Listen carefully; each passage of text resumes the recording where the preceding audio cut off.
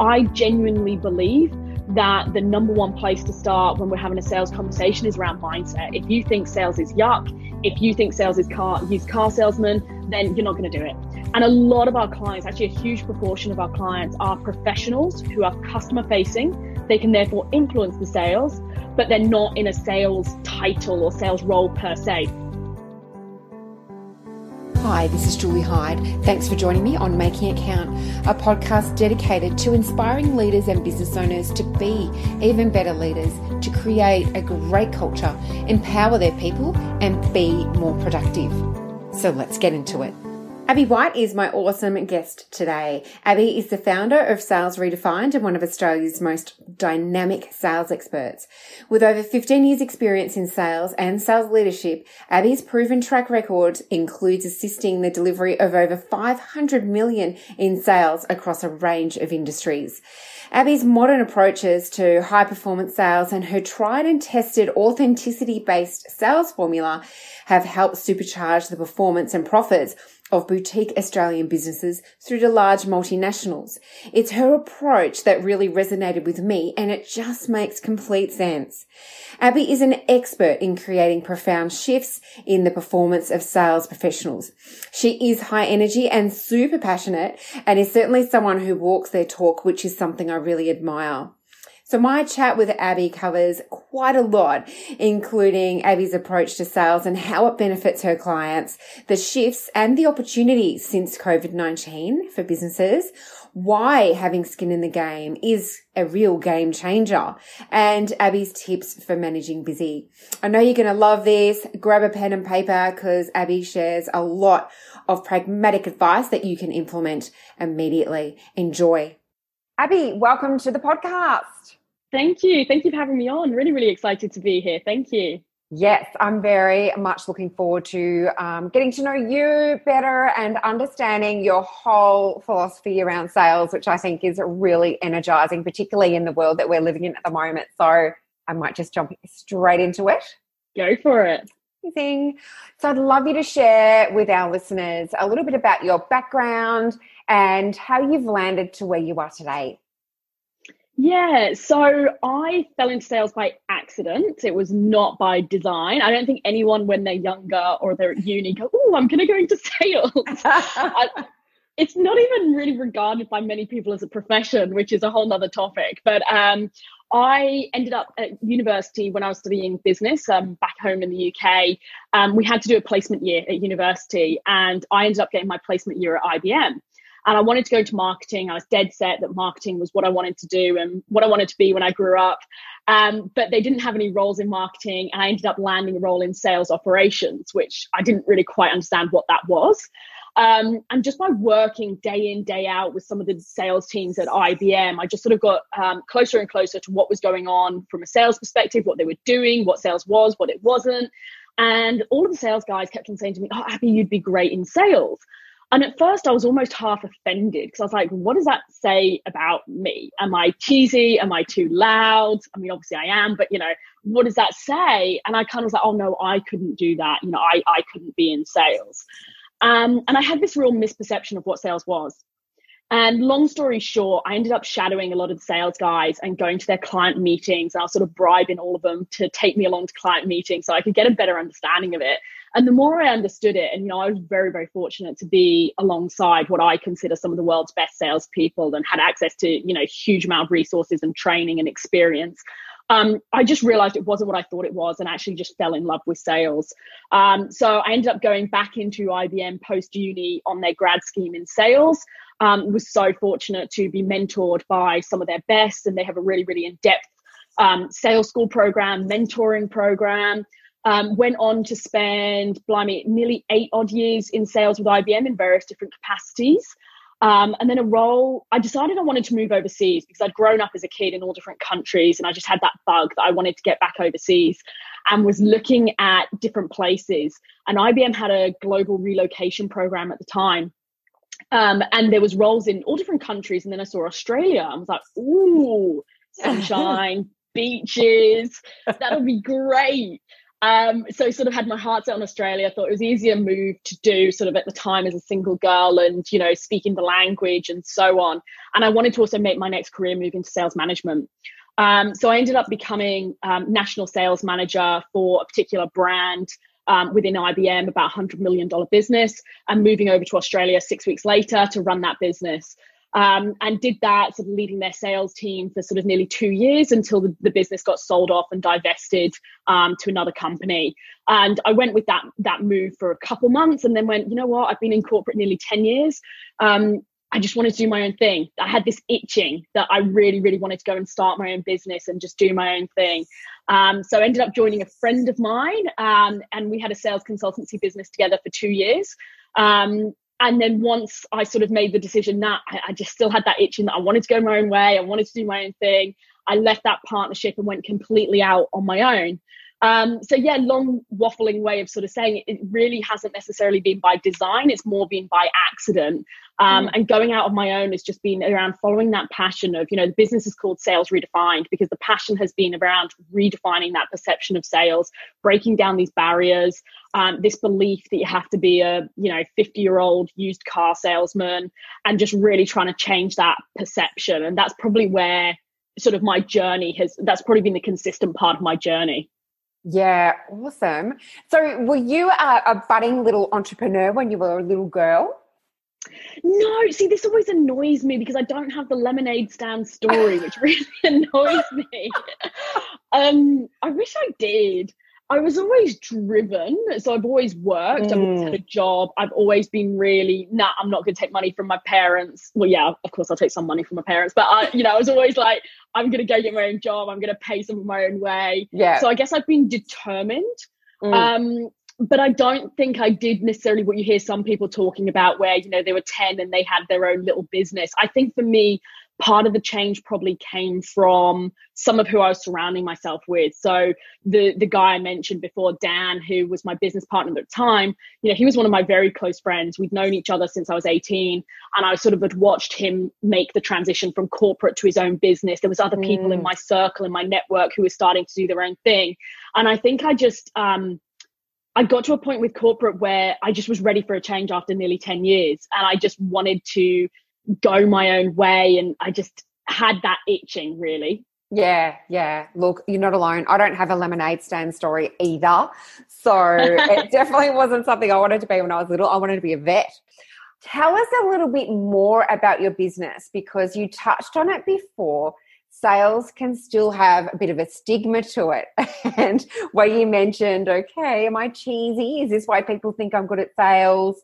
I think the whole sales concept can still have a bit of a hangover from the 80s and 90s attached to it. But I love your whole sales philosophy around sales as education. So can you tell us a little bit more about your business and your philosophy and how you're changing mindsets there? Yeah, for me, I'm really obsessed with high performance, and that can be high performance in terms of an athlete.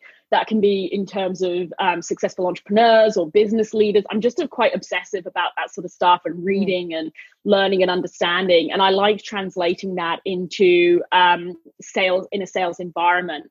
So for us, what's quite interesting is if you look at our customers who we work with, we're really interested in working with people who want to they want to get results. They're already quite successful and they want to grow even further, but they're not quite sure how you get from A to B. Or maybe they've had a really high degree of success up until now, but it needs a step change to go into that hyper growth.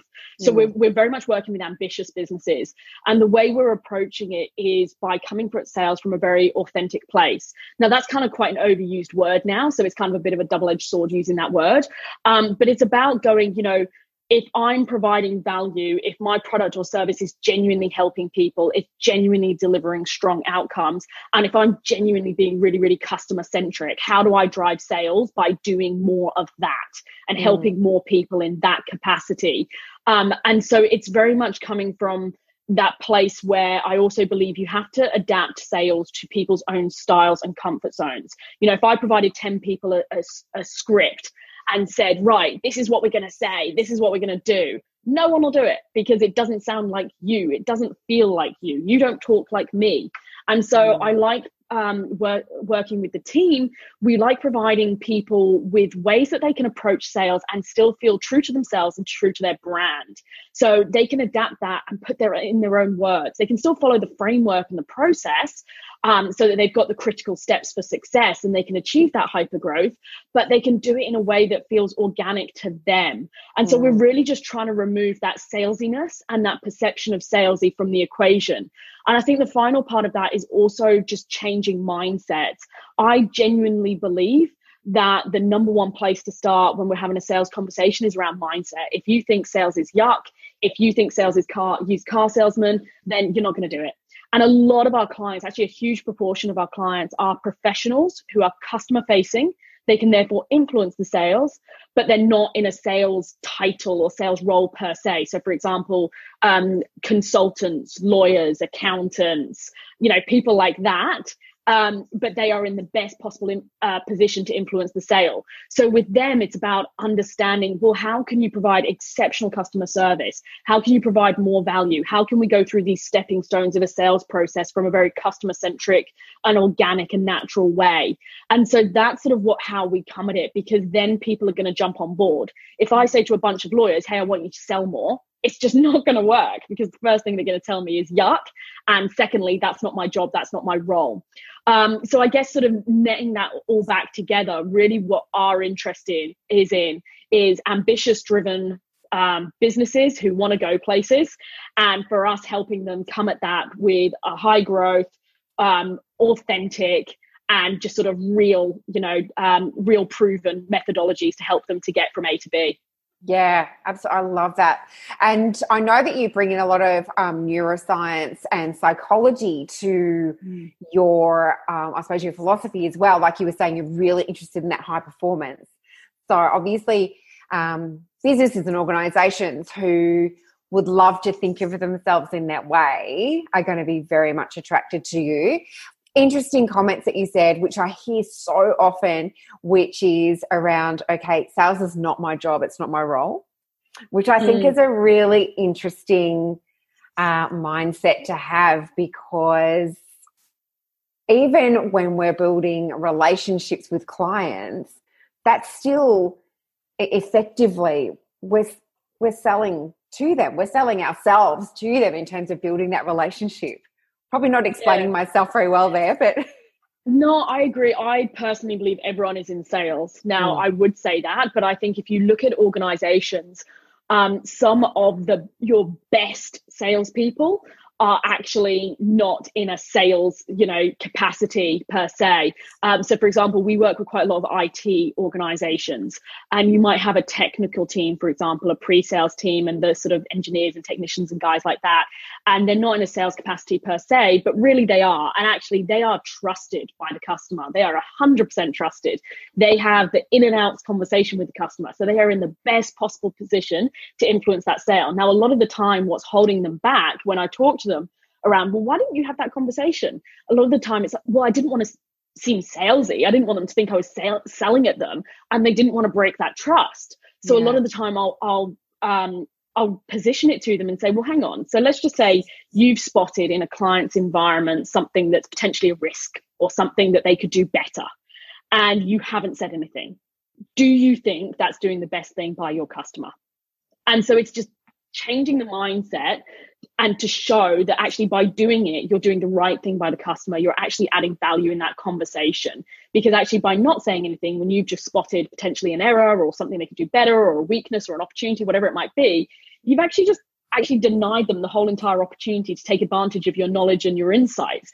So that's why we always start from that mindset piece. And like you touched on, I've done a diploma in positive psychology. I've done my emotional intelligence certifications. And so we just weave that in there, because I actually think you can have the fanciest, best sales strategy, but if nobody is bought into it and everyone's mindset is that sales is yuck, it's just not going to work. Absolutely. And I think it can be a shift from upper level management around that too, because people talk business development in terms of pure sales. But I think the whole relationship building and the sale has to come in and really sort of meld together quite cohesively. And you're going to get the sale out of building that relationship, but through being authentic and being true to who you are, by adding value to the client. Absolutely. And sometimes it's the people you least expect. Sometimes the receptionist knows the person's coffee's order, their kid's name, what they do like, what they don't like. Are they late? Are they early?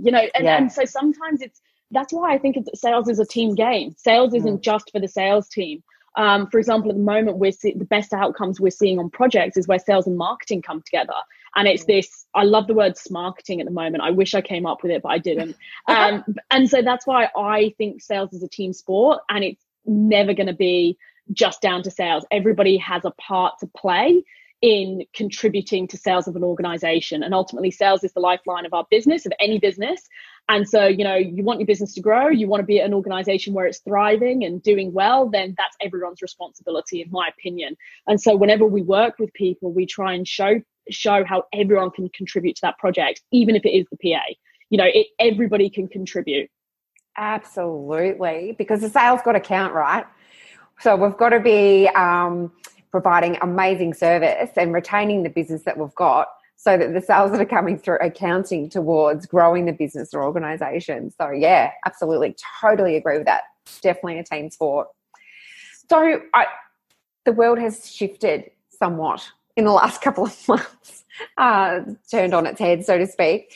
What are the shifts that you're seeing in the sales space at the moment? Like where we were talking about before, there's been a lot of adversity that's come out of this, but there's also a lot of opportunity for others. So what are the really big shifts that you're seeing in this space at the moment?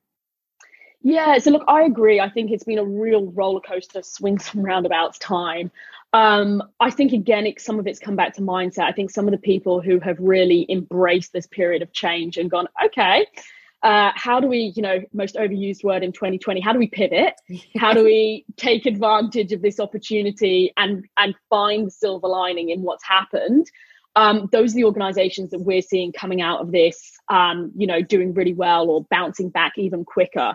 I think gyms are a great example of that. Some gyms have just closed and gone, well, we're closed. Yeah.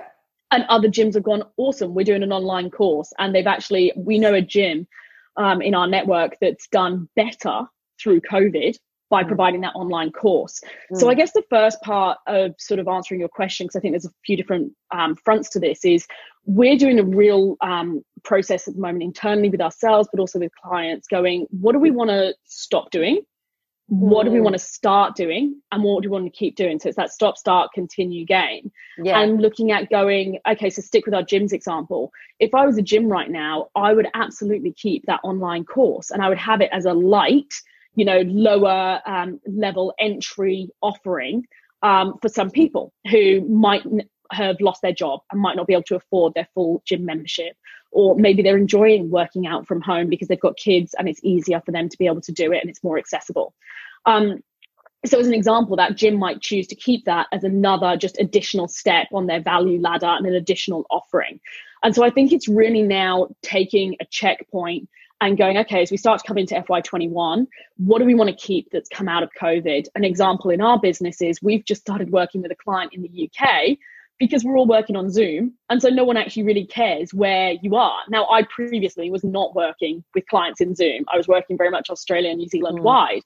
And actually, we've just removed some of our geographic boundaries and therefore changed our thinking to go, hang on a sec, when we're talking about who we want to work with, we've just completely just ditched that geographic boundary now. And actually, hang on, there's no reason why we can't operate globally. And so, just challenging your own thinking. There's a lot of organizations now doing virtual events and webinars, and we're helping a lot of people with webinars.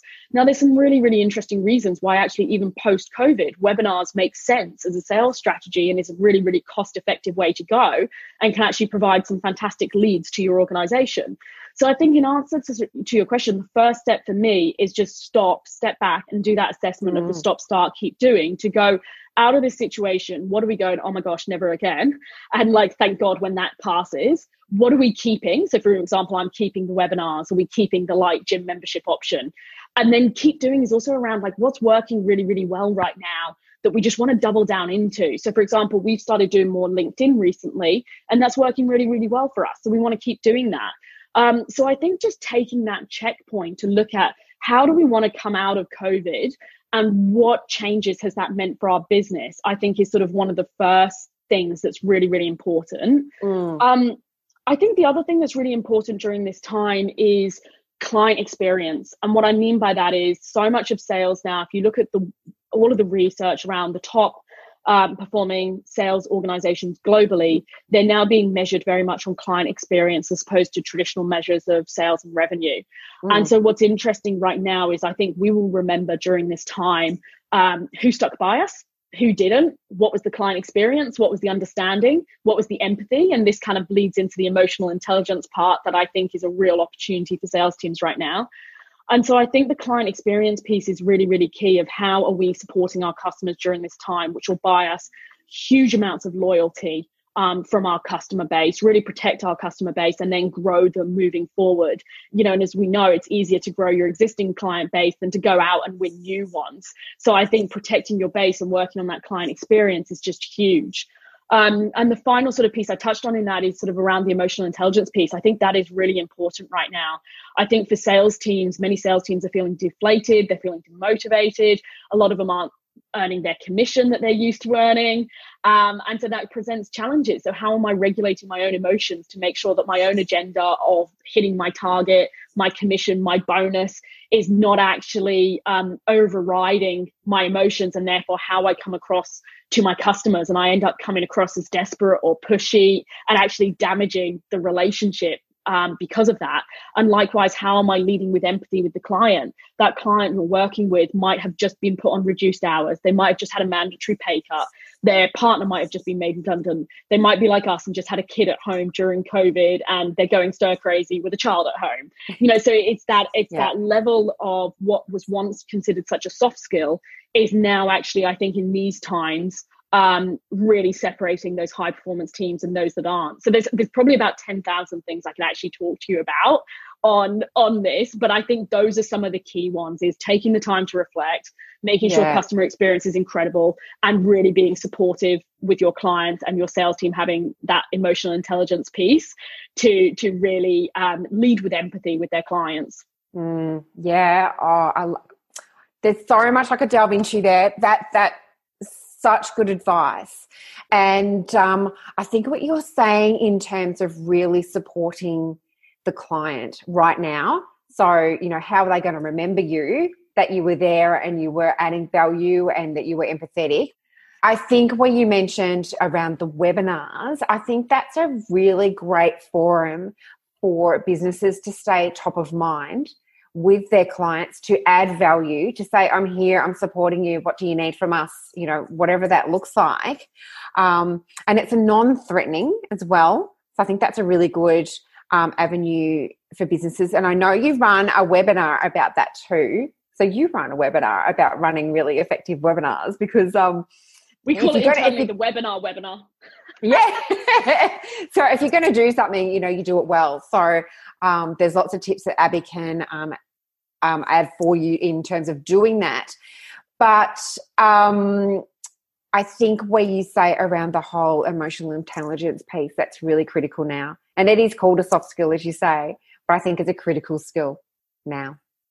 100%. I mean, the World Economic Forum voted that it was one of the top 10 criteria that people were going to be recruiting against this year. And when you start looking through some of the high performance statistics, actually a huge proportion of them fall under emotional intelligence. And whilst it might still be considered a soft skill, there is enough research, scientific evidence, case studies, and so on, of it actually being hard in terms of facts. And the amount of sales teams that have invested in this space and then delivered a really, really strong ROI is incredible. So I think there's, we've done also our own research that we've looked into and gathered sort of world leading research. And there's just so much there to support it that now I don't even think it's a question. I think the question is now, how are you going to apply emotional intelligence into your team, be it sales team or not, it's your teams. And actually that to me is now the question. I think the evidence is there. It's just now about acting on it, because I think that it's just now not even a nice to have, it's an essential. Yeah, I totally agree. So I'm sure you will have heard this before, in that salespeople at the moment, or sort of what I'm hearing from my circles, is that people are believing, and it's not just salespeople, it's entrepreneurs, whoever, anyone is saying that they don't believe that people have an appetite to buy at the moment, given what's happening out there.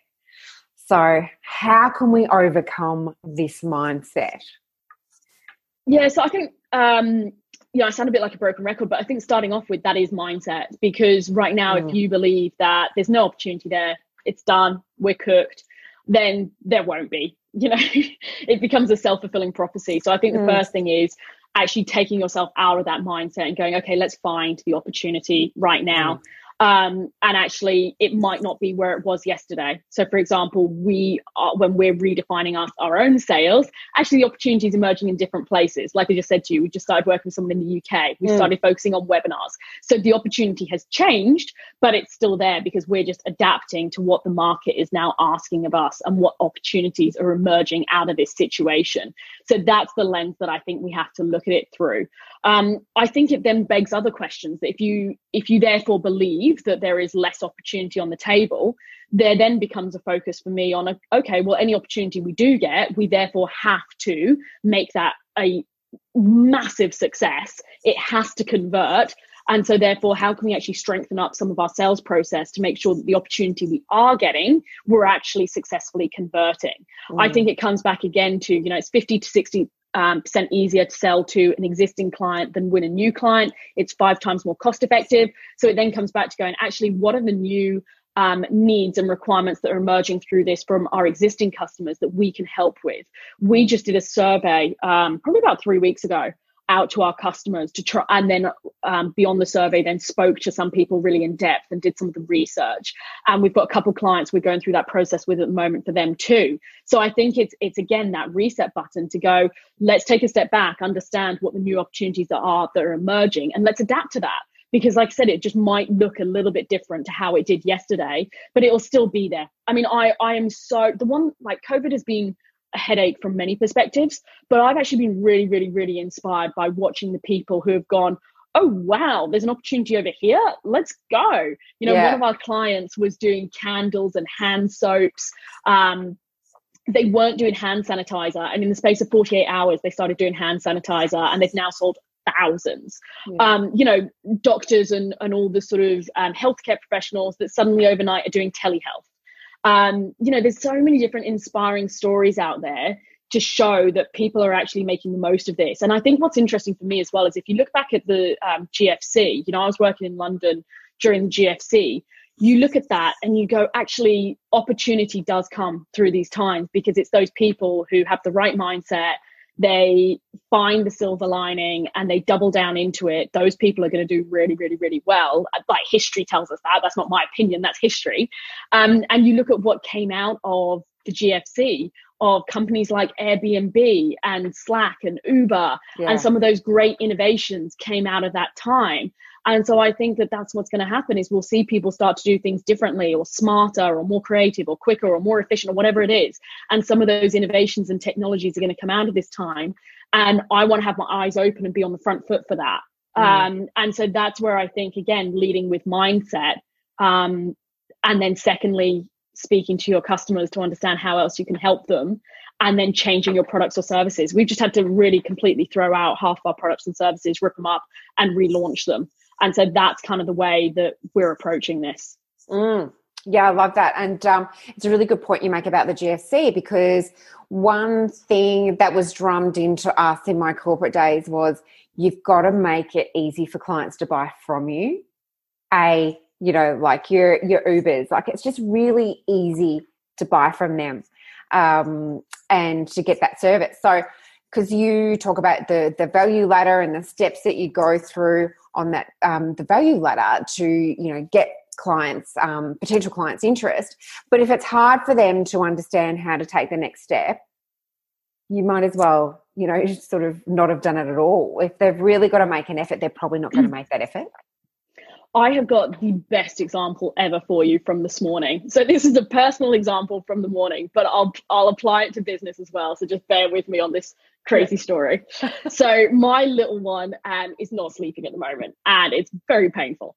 And we've been recommended so many different sleep consultants, and I've looked at all these different sleep consultants, and they're like really expensive. Some of them are like $1,500 or whatever, and I'm looking at them going, yeah, I don't want to pay that money if it's not going to work. And you hear such mixed reviews, blah, blah, blah. So point being, I don't buy because I don't have confidence that I'm going to get the outcome.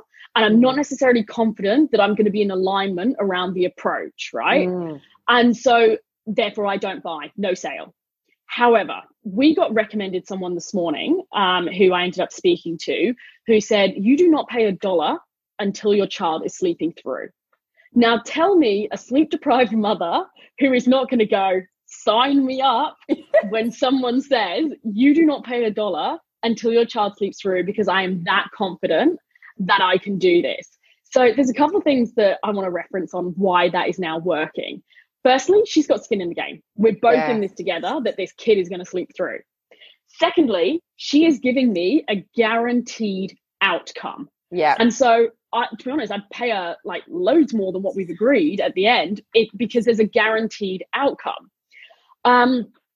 And so in terms of that value ladder that you talked to in the sales process, she has just removed pretty much most of my objections that I could possibly have by giving me a guaranteed outcome, skin in the game, and so on. She also has all the credibility to back it up. She's done this certification, that certification, blah, blah, blah, blah. She's, done it through with psychologists and pediatricians and whatever.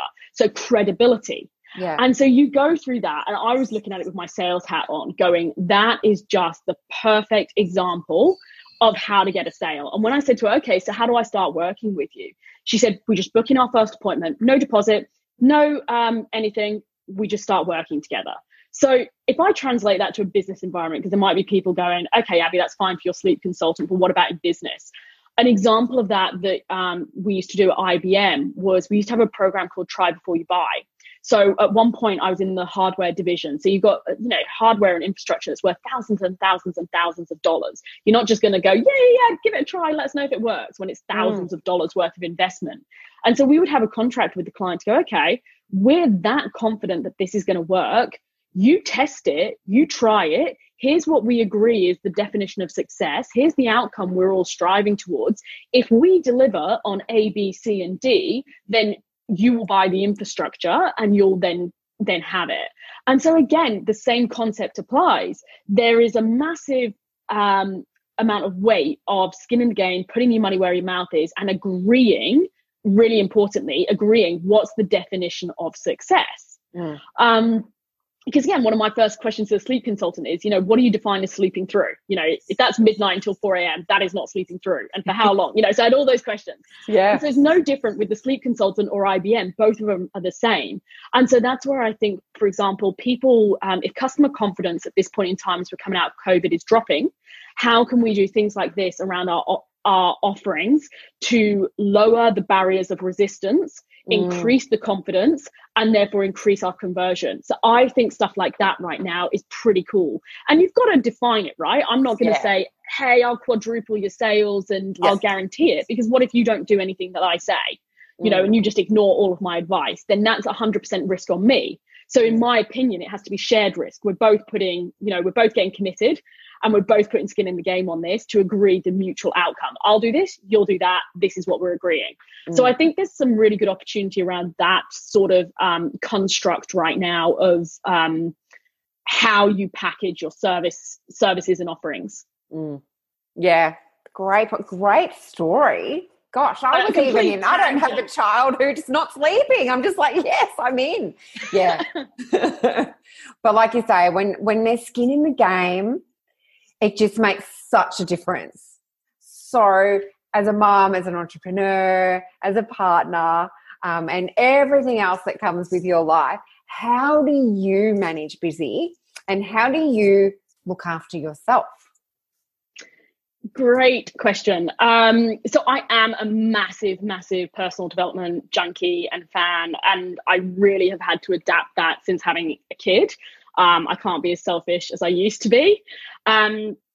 I do agree with you wholeheartedly around busy. And what is interesting for me is when I did my diploma in positive psychology, how much of the reframing there was that came with that. And, reframing even just from your language you were using. So not saying I'm busy, but saying actually that's not a priority right now. So I think there's a huge amount that comes with that. For me, I've had to try and be kind to myself because I feel at the moment, where I've got business, baby, everything sort of all going off, I have to try and not, beat myself up for that. And I'm not, saying that I've got that down pat and nailed, but I certainly try.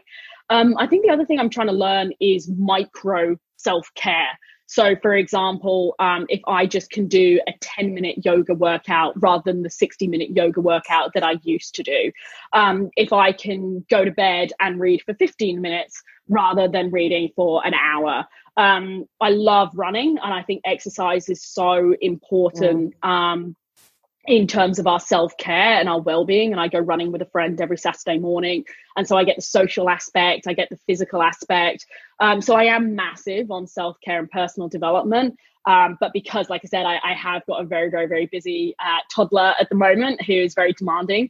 It's just looking for those pockets. Like I said, I will absolutely make sure I carve out a little bit of time to read or a little bit of time to run or a little bit of something else. And sort of I've had to adjust from the fact that it might not be the hour that it was. Yeah, I love that. I love the micro self-care.